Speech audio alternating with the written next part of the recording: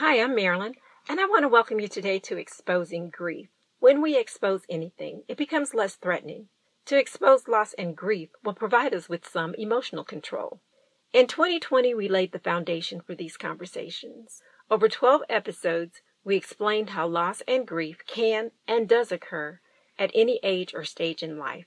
You can go back and listen to those foundational podcast episodes, or you can begin listening today as part of your journey to become more emotionally and mentally healthy. So much has happened in the last 10 days that I was completely uncertain where to start with today's episode. Maybe I have been consuming too much media, which I must admit happens to me from time to time.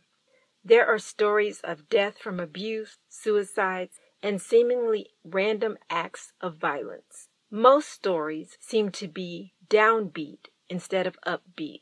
So I have decided to spend today reminding all of us how media can play a large role in influencing our emotional well-being.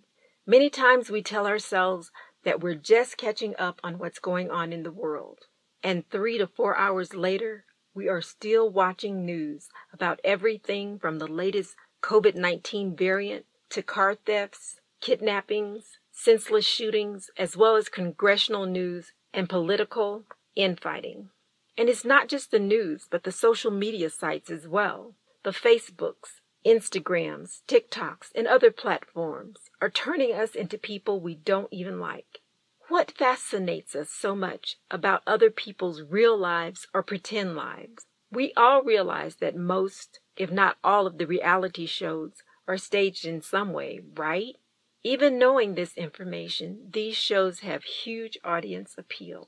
The glamour pulls us in, and even when we realize they are as dysfunctional as we are, we still continue to watch them. Some of these programs even risk the lives of people in the name of entertainment. How do we begin to see that some of these programs are making us hard and callous toward other people? Where do we begin in order to break the influences all of this excess information has in our lives? First, we will want to evaluate if what we are watching affects us in a positive or a negative way.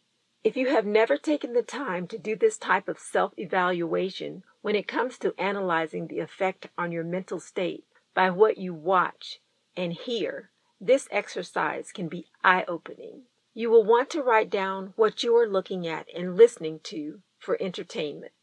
Do this for about a week. For example, on Monday, I spent X amount of time on some sort of social media, maybe half an hour. Then I listened to an hour of talk radio on my way to work. After work and after dinner, I spent about 2 hours relaxing in front of the television. Take some time during the evening to write out how you felt about each activity. For example, if in your morning commute you heard some disturbing news, then you will want to note that the news made you angry, anxious, sad, or whatever emotion you felt. Do this same evaluation for all of the entertainment you engaged in for that day. Yes, social media is a form of entertainment for most people. At the end of the week, perhaps on a Sunday afternoon, look over your week's worth of entertainment and determine if most of it was uplifting or if most of it made you anxious or irritated in some way. Sometimes we find ourselves in an emotional crisis and cannot really figure out how we got there.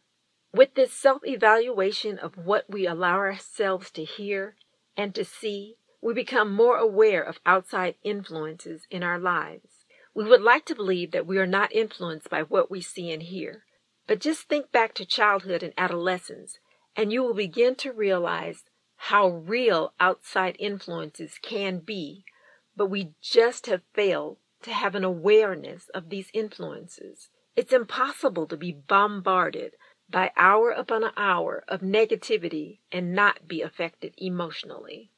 What steps can be taken once you are aware of how you are responding to what you hear and what you see?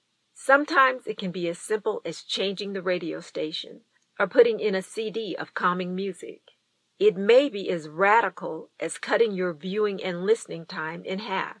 There are times when we must walk through negativity, but if we don't have to engage, then delete it, turn it off, or do whatever you need to do in order to limit or eliminate your exposure.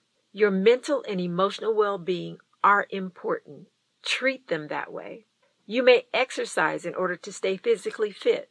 So in the same way, know what outside influences are doing to your emotional state and take back control. Programmers show so much negative information because we have shown them that we will engage and tune in hour upon hour, week after week. There is positive programming out there, but many times we have to consciously seek it out. Do it. It is well worth it. Even if you only limit yourself to 1 hour of negative information a day, that ends up being 7 hours in a week and about 28 hours or more in a month's time. I think that's a lot, but you have to judge for yourself how much too much negativity is for you and your family. These are my personal observations, opinions, and experiences. Please seek professional help if necessary. These conversations about loss, grief, and emotional well-being are necessary and perhaps well overdue. Be a part of these important conversations. Thank you so much for joining me today. I hope to visit with you next time on Exposing Grief.